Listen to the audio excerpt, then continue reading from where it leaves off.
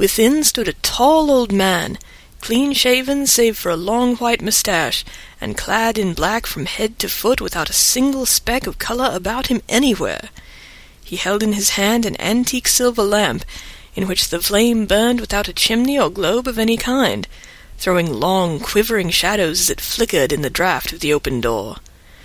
The old man motioned me in with his right hand with a courtly gesture, saying in excellent English, but with a strange intonation, "Welcome to my house. Enter freely, and of your own free will."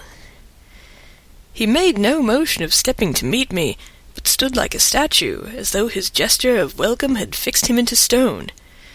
The instant, however, that I had stepped over the threshold, he moved impulsively forward, and holding out his hand, grasped mine with a strength which made me wince, an effect which was not lessened by the fact that it seemed cold as ice, more like the hand of a dead than a living man. Again he said, "Welcome to my house. Enter freely, go safely, and leave something of the happiness you bring."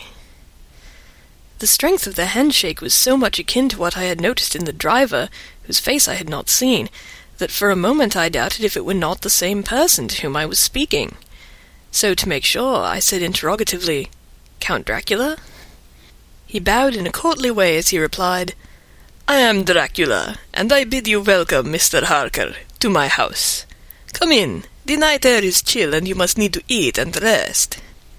As he was speaking, he put the lamp on a bracket on the wall, and, stepping out, took my luggage. He had carried it in before I could forestall him. I protested, but he insisted.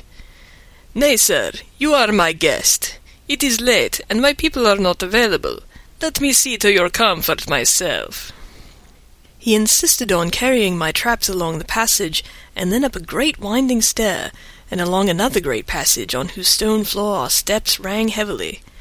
At the end of this he threw open a heavy door, and I rejoiced to see within a well-lit room in which a table was spread for supper, and on whose mighty hearth a great fire of logs, freshly replenished, flamed and flared.